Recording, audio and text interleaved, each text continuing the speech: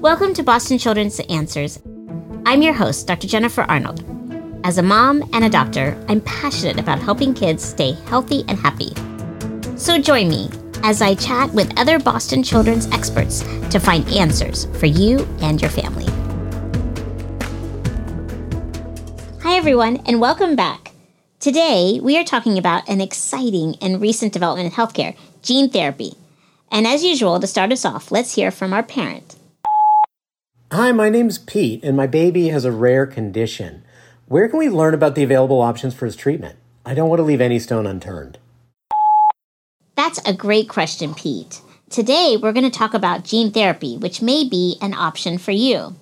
And here to talk about gene therapy is Dr. Christy Duncan. Dr. Duncan is the Medical Director of Clinical Research and Clinical Development for Boston Children's Gene Therapy Program. Welcome, Dr. Duncan. Thank you. It's such a pleasure to be here. So, Dr. Duncan, since this topic is something that can be complex, I thought it might be a good start to just describe what gene therapy is. Gene therapy is a new type of treatment, or relatively new treatment, where we modify the genetic material of a patient. We can add a gene if a patient has a gene that's missing or not working correctly. We can change the way that gene functions if it's making too much of one thing or not enough of another. And it's being used now in multiple ways to treat dozens, more than dozens, of different diseases. That's incredible. Well, maybe we should also take an even further step back and just remind our audience, what are genes? Absolutely right. You can't talk about gene therapy without talking about genes. Genes are really small pieces of DNA, and within our genetic material are the things that make us who we are. So the things that helped you have blue eyes and me to have brown eyes, these are all our genes. They're small pieces that direct our body and how our body functions, how we look, lots of different things. And so we inherit those genes from our biologic parents. You get half typically from your father and half of your genes from your mother. You put them all together and you have the DNA and the genetic composition of a person. It's like a blueprint, right? Exactly. For who we are. Exactly. It's a really good way to think about it. So thinking about genes as the blueprint for how we are as individuals, how do they determine disease states or other complications when things aren't going so well? Right. It's a good question because you have to have some reason to need gene therapy. Genes can change for lots of different reasons, and sometimes we'll call those a genetic mutation. When you have a genetic mutation or a change in one specific gene, in many cases, that can cause a disease. It causes it by either turning off that gene so it's not doing the job it's supposed to do, or it can actually turn that gene on and make it work harder when it's not supposed to do that. There are lots of different diseases that have a genetic basis. Not all diseases out there can be treated with gene therapy. If a disease isn't caused by a gene, our therapies aren't going to help it. That's true. And I imagine that even for some gene-related conditions, we may not have a therapy yet. Absolutely. So you have to know how the gene works. You have to have a treatment that can change that function. Or if it's missing, you have to be able to give the gene. You know, the other thing that's interesting about it is that you can have a gene change that is typically associated with disease, but not have symptoms of that disease because for some reason it needs to interact with your environment, or there needs to be something else that changes. So when we think about genetic diseases, it's not a one-size-fits-all therapy. There are many diseases that benefit from gene therapy, but certainly not all of them. Well, and gene therapy genes, pretty complicated, right? Think about how rapidly the field has grown. And again, I know very little, but I know that I have a genetic mutation that resulted in my type of skeletal dysplasia. Both of my kids have a different type of gene mutation that resulted in their skeletal dysplasia. When I was growing up, gene therapies weren't even an option, but now there are actually gene therapies for the condition that my children have. So tell me a little bit about how just rapidly this whole field is grown. It has grown incredibly rapidly. So the field of gene therapy, or the ideas of gene therapy, started in the 1950s. We weren't doing trials for gene therapy in the 1950s. No one was getting treated for gene therapy in the 1950s. But science started then. And there are people, some of them that we work with at Boston Children's, who have dedicated their entire careers to getting us to this point. And now, thinking about the different diseases, there are hundreds of trials for genetic diseases right now.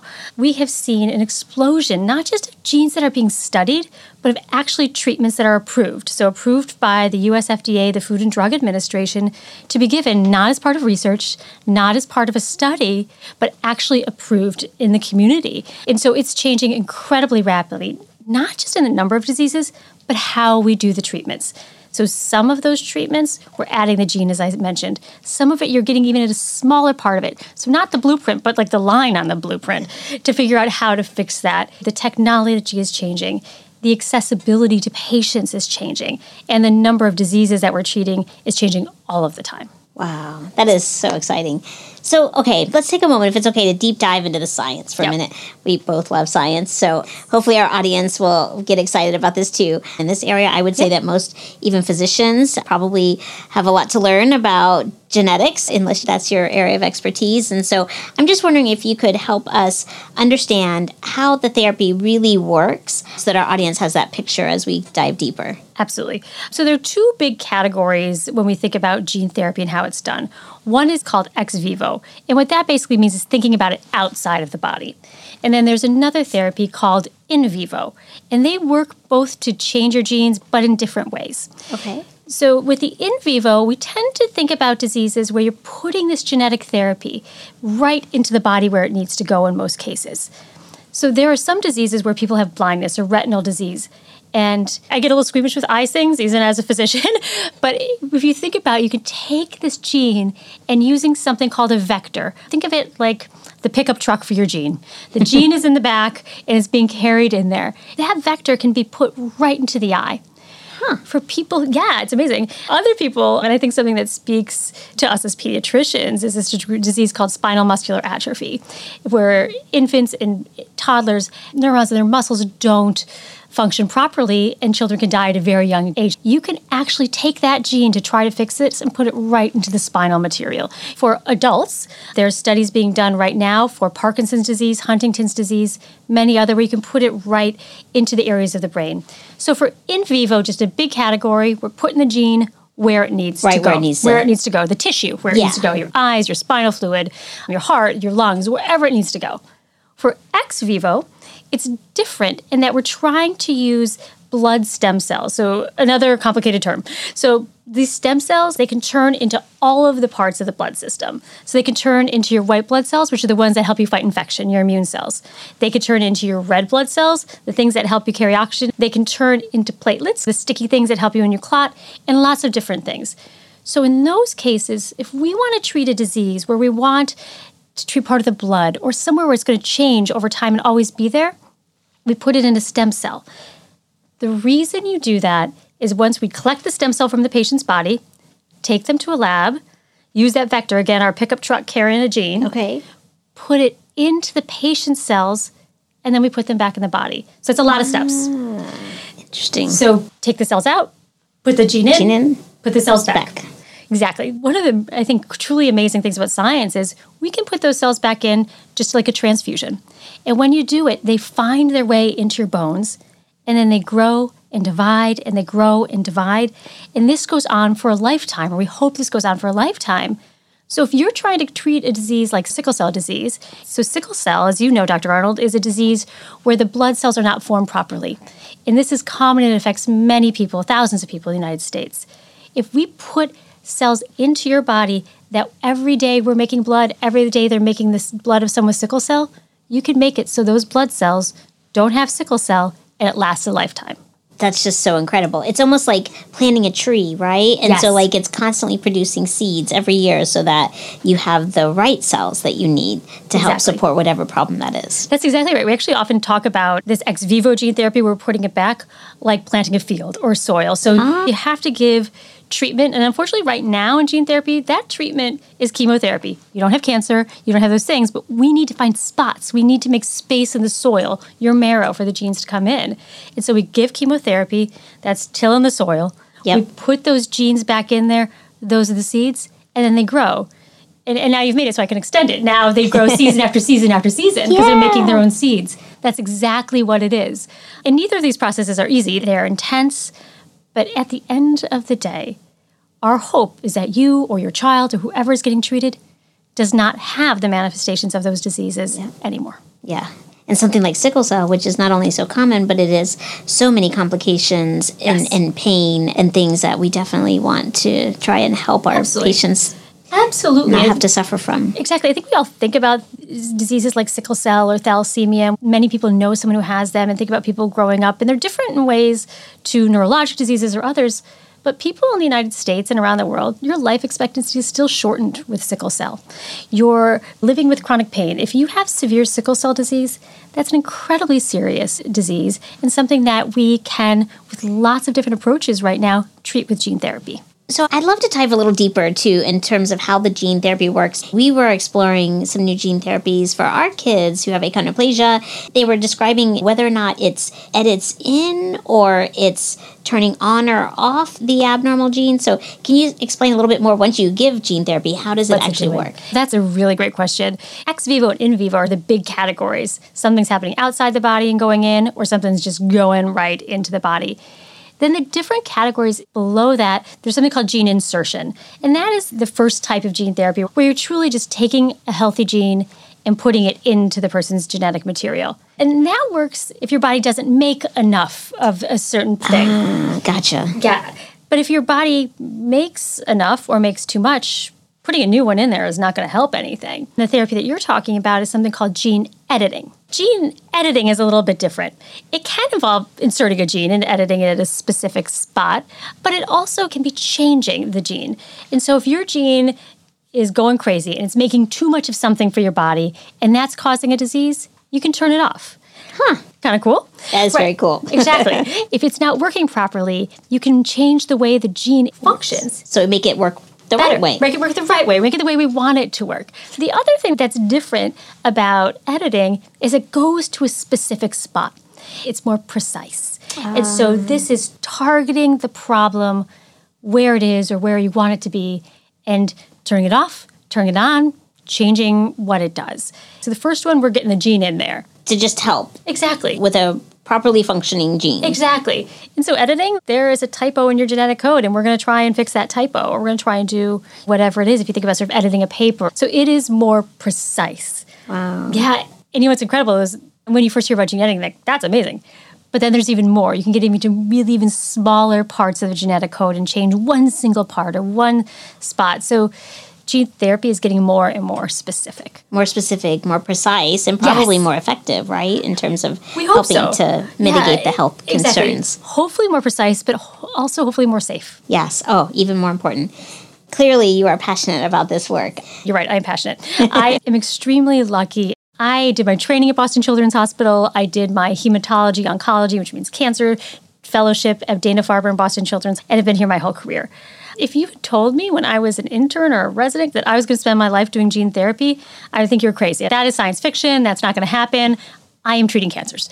But being open to what's next and what's coming is what's so exciting about being in medicine. And not just for the science and excitement, but to be able to treat our patients. And so when the opportunity came up for me to be involved with this, it was incredible. I get to learn every day. I get to treat children with blood diseases and cancers, the things that I knew I was being trained to do. I also get to treat people with rare neurologic diseases, and that's really where I spend a ton of my time. But I also get to hear what's going on in the rest of the hospital. Can you give us some examples? We've talked about a few, I know. A couple. Yes. Thinking about some of the things that I've seen, one of the things that I thought was most exciting in the past year or so is the first patient we did with gene therapy for cystic fibrosis. That happened in our hospital. There are researchers from the pulmonary division who found ways, along working with companies and sponsors, to do this.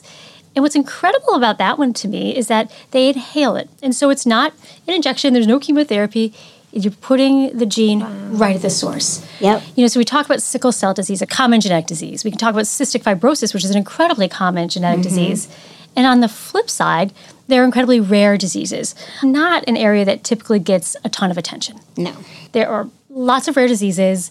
There are up to 6,000, 7,000 different diseases that fall in that category. And gene therapy is one of those areas where we are all in on rare disease. Wow. It doesn't matter if your disease has 10 people or 1,000 people, because they are often, not always, genetic disorders. And they're often genetic disorders where there's a specific gene, one gene that gets changed. And so the rare disease that I spend my life thinking about, learning about, is a rare neurologic disease called adrenoleukodystrophy. It is a disease where children are born with a mutation on one of their chromosomes called the X chromosome. And what's fascinating but devastating and maddening about this disease is you can have lots of people in the same family who have the same genetic mutation, and they don't all present the same way. Some of them grow to adulthood with minimal side effects or symptoms, But the ones I think about are children have this rare form called cerebral ALD, or adrenoleukodystrophy. ALD for short, because adrenoleukodystrophy is a mouthful. And in this case, it's almost always boys who can be functioning completely normally, and then in a period of months to years, become neurologically devastated. Devastated to the point you are in a wheelchair, unable to communicate with your family, unable to eat, unable to drink, seizing. It's devastating to families.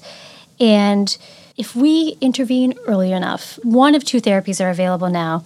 Stem cell transplant, which people think about often as bone marrow transplant, which has been around for a long time, or gene therapy, we can stop the progression.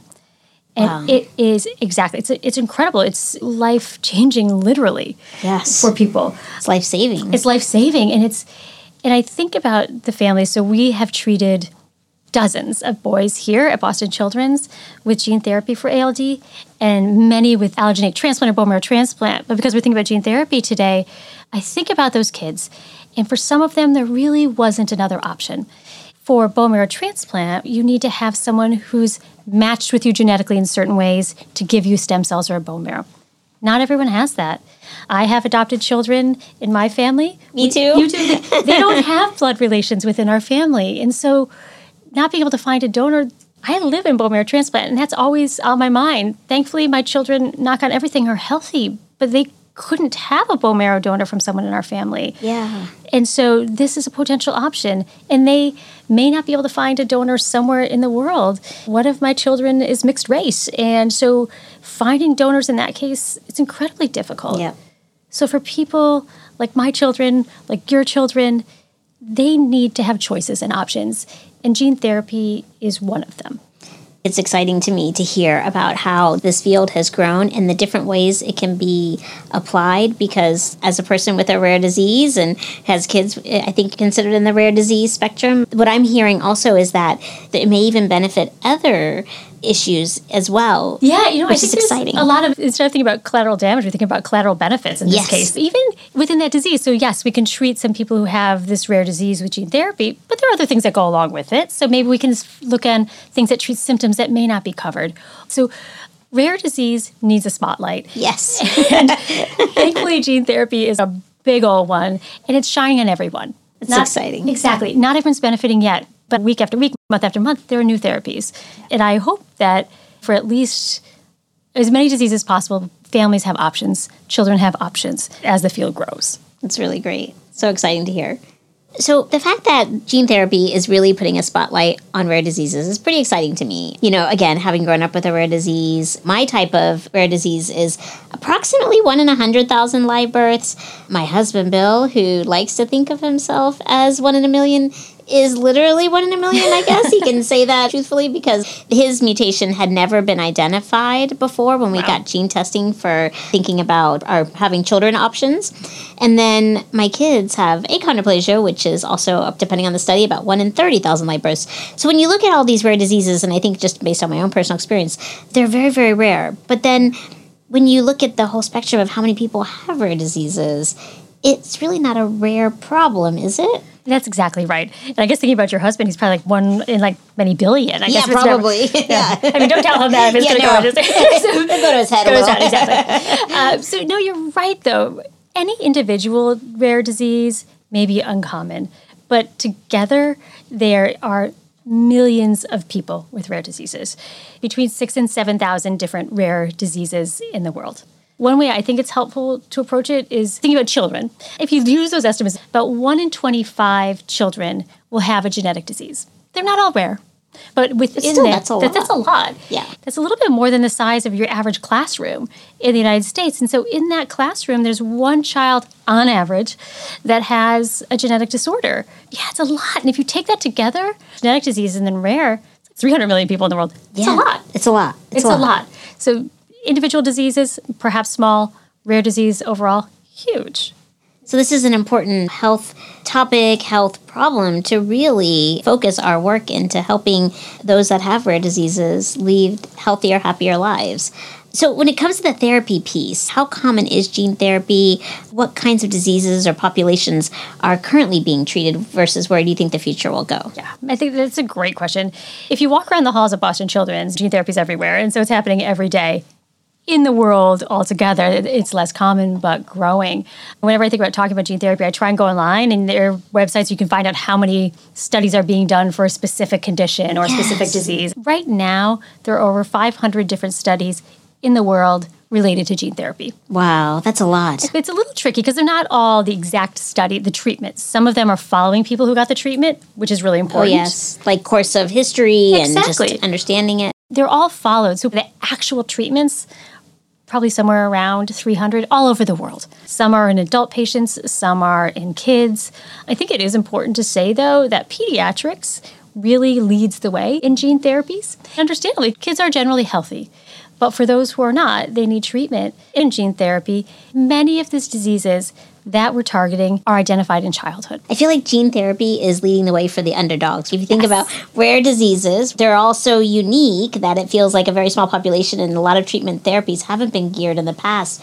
And then on top of it, in kids, you can really make a difference early on in the life of a person and help them to have that potential for a healthy life. And yet so much of the dollars going into treatments tend to be in the adult world, right? You're absolutely right. Another area of gene therapy that we haven't talked about is to treat cancers. Kids in pediatrics was on the forefront of that therapy as well. It's pretty incredible. Yeah. So you think about cancer in the United States. Thankfully, childhood cancer is a rare disease, or many rare diseases within it. And so what researchers started doing across different centers in the United States was finding ways to give gene therapy to patients' immune systems.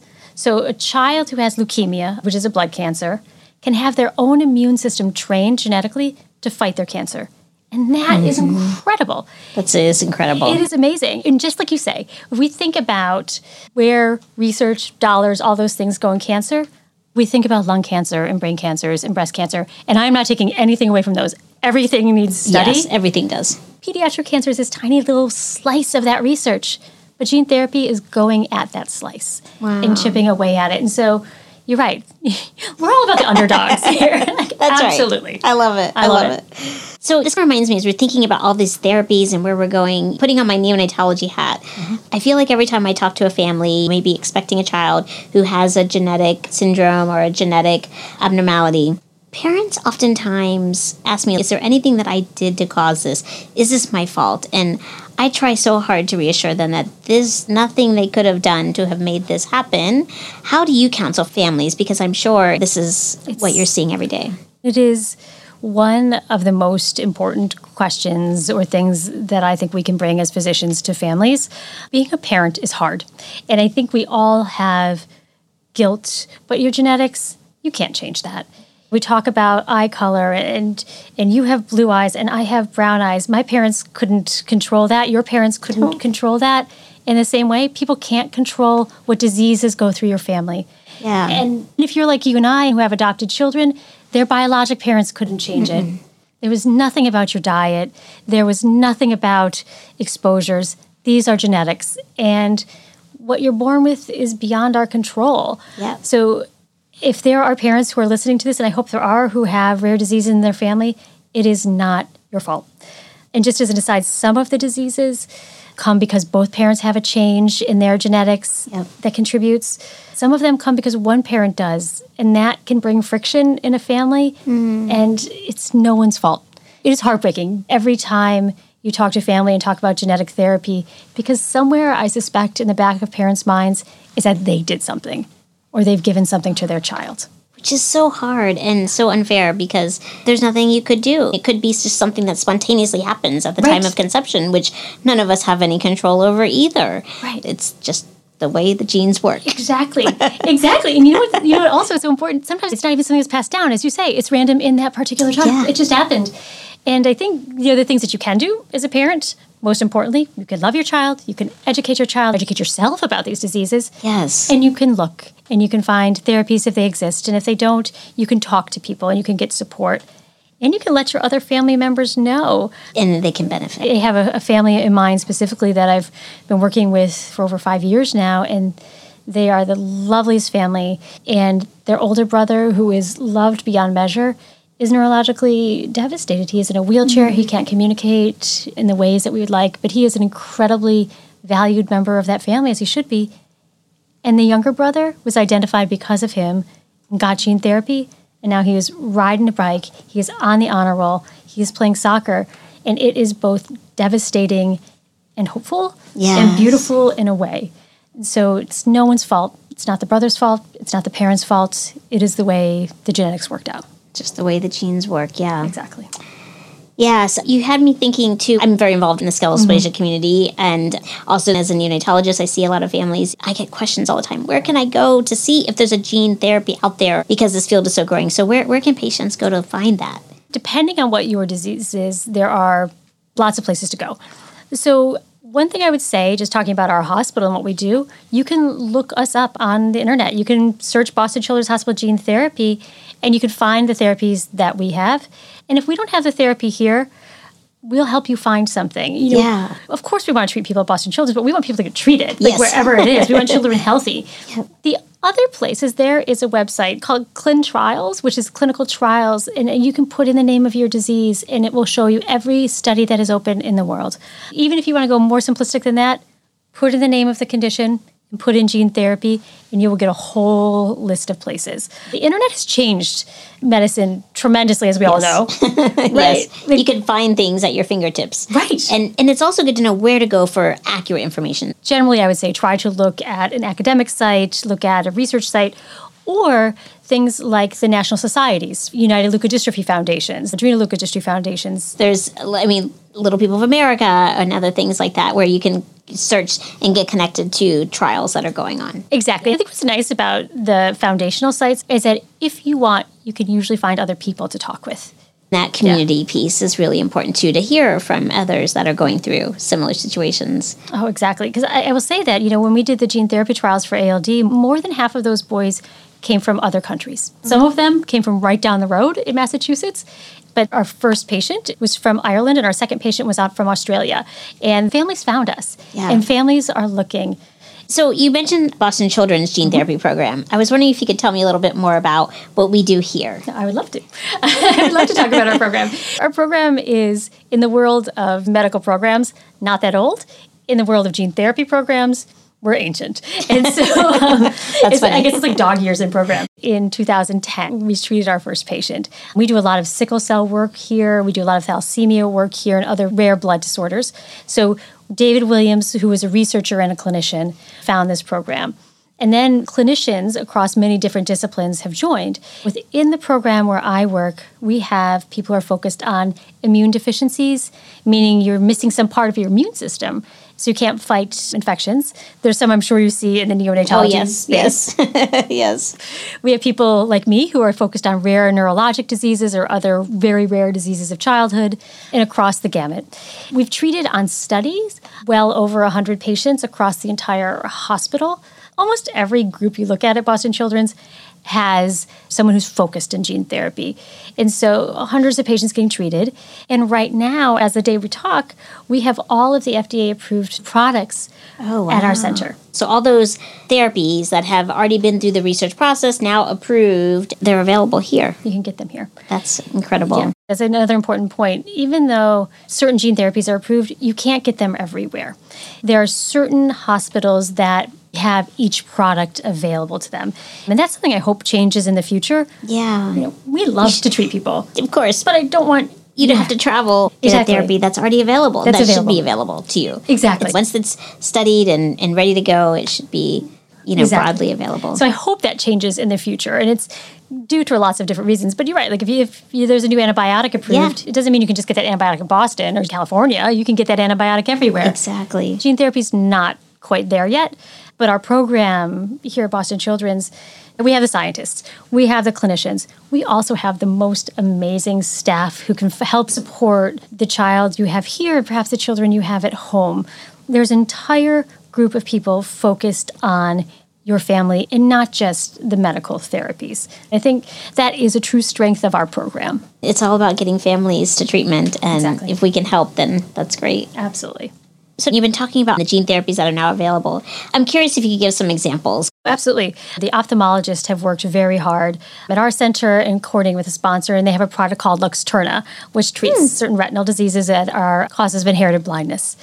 incredible. The SMA, the spinal muscular atrophy disease, that's one that we offer here as well. I remember my residency taking care of those patients. It's incredible. Exactly. So hard. It's so hard. And that's a product called Zolgensma.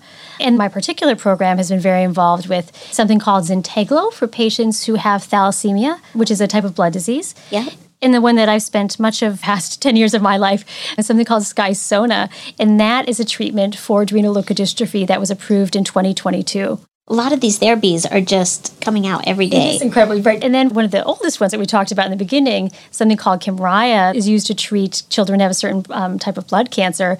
That's available at our center as well. So you never know. There could be a gene therapy for you coming out tomorrow. Exactly. And it's always changing, right? So the second we've finished this podcast, there's probably 2 more that are in the pipeline. It's always changing for a number of diseases. And what's also interesting is that some diseases have multiple therapies. We're looking at least 2 possible approvals for sickle cell disease in the next 6 months to a year. That's incredible.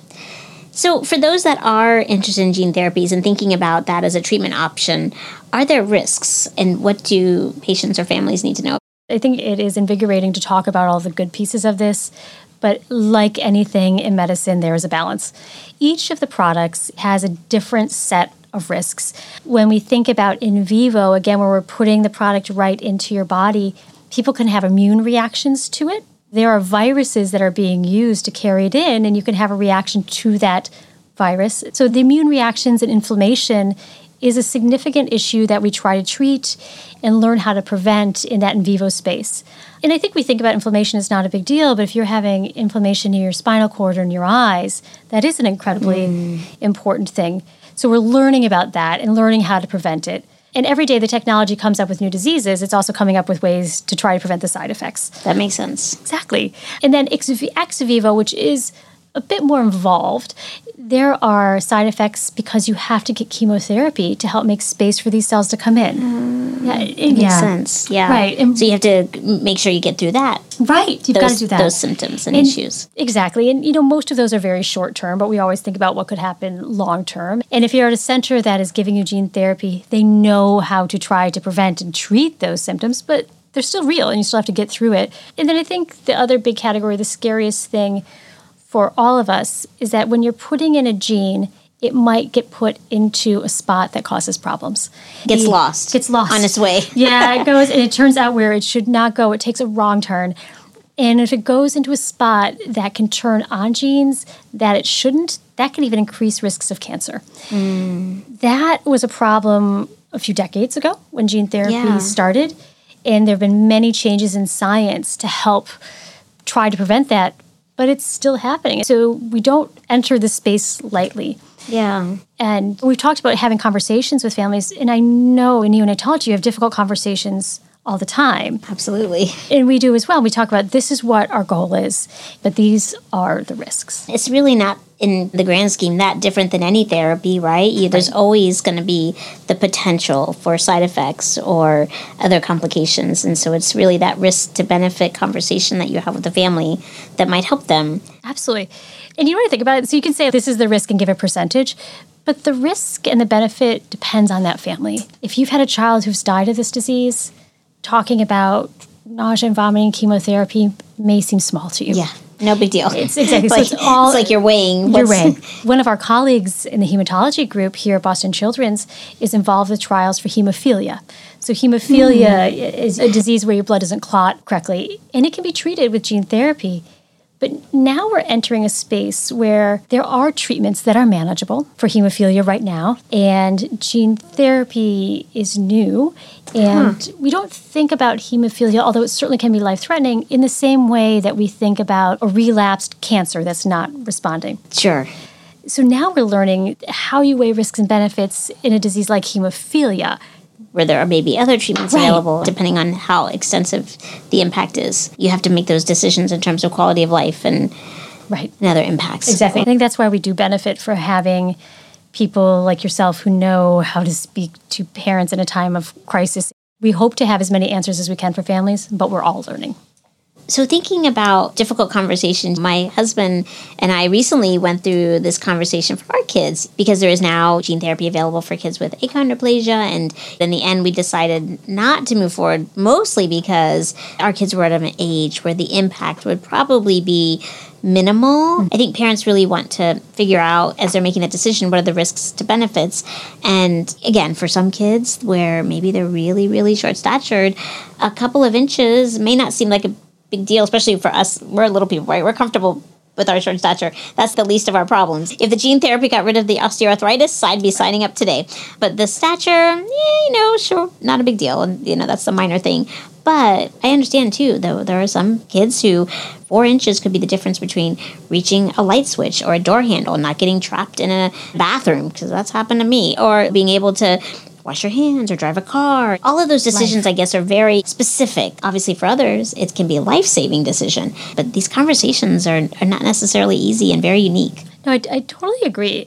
Maybe I'm just going to turn the table and ask you a question. How did you educate yourselves? Being in the medical field, I had a chance to have a conversation with one of the folks that was doing the research. Now, not everyone may be able to get to that particular person, but we also talked to our skeletal dysplasia geneticist who had been involved in the trials and really knew the background. I think going to someone that you trust, that is an expert in the field, that cares for patients of the population, felt, okay, so we could make that decision to the best of our ability. I think that brings up a really good point as well about where to get the therapy.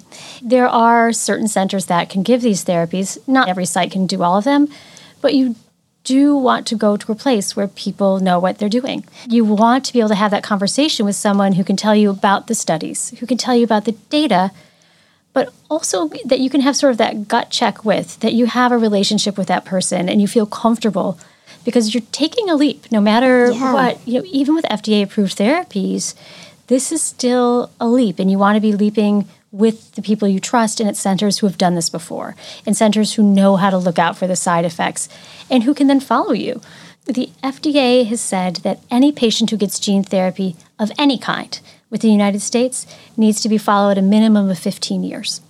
You're going to know those people for a long time. Every physician-patient relationship is unique, but I consider the families that I've been working with now for over a decade. I know them. I know their highs. I know their lows. You need to be comfortable. Yeah.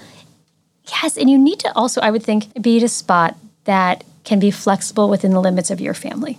Yes. Can a lab be done at a center, hospital down the street, and then maybe you come to the gene therapy center every 6 months or once a year? So there are certain centers that could do this. That number is expanding, which is great, right? Yep. And they're not the same centers for every disease. So there's a lot of homework, but there are places online, in person, all of us who are happy to help you find that medical home for your genetic therapy. Yeah, I think our journey through that was really also maybe a little unique in that we already had a good relationship with our geneticist. We'd already been seeing him for the care of our kids. So that allowed us to have that really candid, honest conversation without feeling like, ooh, am I asking a question that they're going to judge me for? Because I think that's a lot of worry. Are they going to judge me for the decision that I make? Well, they're hard therapies. You need someone who can actually talk about them. And it just gets back to the point. As a family, as a parent, you have to make choices. But if you're talking to someone at a center who's pressuring you to do something, that's probably not the right place to go. Exactly. Find another spot. I always come back to the disease that I spend my time on with adrenoleukodystrophy. They may have just gotten the diagnosis of this disease 2 weeks before, but now you're talking about different treatment options. You need to navigate that at a spot where you feel comfortable, but has the options for you. And I think going to those that really do have expertise in the condition just really helps you to feel assured that the information you're getting is as detailed as possible and as knowledgeable as possible. I think it is nice also when you have a medical provider who has relationships with other people. Yes. There's a lot. There's a lot that goes into this. It changes every day. Yes. Absolutely. Okay, so where do you see gene therapy going in the next 5, 10, 15 years? The most important thing, I think, to me is safety. Well, safety and efficacy, so it needs to work. But I don't want to give people who don't have cancer chemotherapy. Heck, I don't want to give people who have cancer chemotherapy. I want to give them better therapies. We need to find ways to deliver these therapies without that. We need to find ways to deliver them more safely so that the side effects that we've talked about We know how to predict them. We know how to prevent them. That is critically important. The other things that we are going to learn is how we can expand this to other diseases. Maybe disease where there is some interaction with the environment and it's not just about your gene. Or maybe there's more than one gene involved. Can we change more than one gene? There are limitations to the actual delivery, I think, that is coming. And then one thing that I think as a neonatologist may be of interest to you is that we are trying to work on ways to deliver genetic therapy before a child is born. It's incredible to think about. It is. And so just to say that we wouldn't do this, obviously, for every disease, it's not necessary for every disease. Sure. But if there is a disease that leads to either very high risk of death right away or very high risk of some life-changing consequence, so going blind, not having an ability to control your bleeding. If we could treat children before then, we may save lives. And that's not science fiction. This is science, not fiction, and it is coming. It is important, and it is science, and it's all being done with patience and the most ethical, safe ways we can. Oh, it's so important. And I mean, if you think about when you first heard about fetal surgery happening, I remember some folks saying, oh, that's never going to last. That's crazy, impossible, operating on a fetus while they're in the womb. And we're doing it now, and it's having a tremendous impact on babies. It can impact their ability to survive or not have major morbidity or complications. And so now imagining we don't have to actually do surgery, but we could do gene therapy to have that type of an impact on a life at the earliest stages. Pretty exciting for me as a neonatologist. So. Exactly. And I think it's incredible. So more diseases, safer ways, and different ways to deliver therapies. Yeah, it's great. It's really exciting. We could talk about this again in 5 years and be an entirely different conversation. I know. I'm sure. So as we wrap up here, is there anything that we haven't talked about that you would like to make sure our audience hears from you? I want to, I think, wrap this up with just a message of hope for people who have rare diseases, the loved ones of people who have rare diseases. Up until now, choice is a luxury that they have not been able to have. And I'm not saying everyone does now, but for many people out there, gene therapy is a choice. And so I encourage everyone, if this has even crossed your mind for yourself, for your child, find someone who can help you talk through these possible treatments. I think that is really important, just the fact that we have choices, and they're so important for us in the underdog world. Absolutely. Absolutely. All about the underdog. Thank you so much. Thank you very much. I appreciate it. So now on to doctor's orders. This is the part of the show where we prescribe an action that families can take to help raise healthy kids. So Dr. Duncan, tell us today, what are your doctor's orders? Gene therapy might be an option for your child. While it's relatively new in the medical world, there have been decades of research on safety and how well it works. If this is a possible option for your child, check it out, find out, and get the information. Yeah, so don't be afraid to seek those answers. Exactly. Don't be afraid. Thank you for listening to Boston Children's Answers. And thank you so much to our guest parent, Pete, and our guest expert, Dr. Christy Duncan. Don't forget to subscribe wherever you listen to your podcasts. And of course, if you have any questions about gene therapy or other topics, check us out at bostonchildrens.org.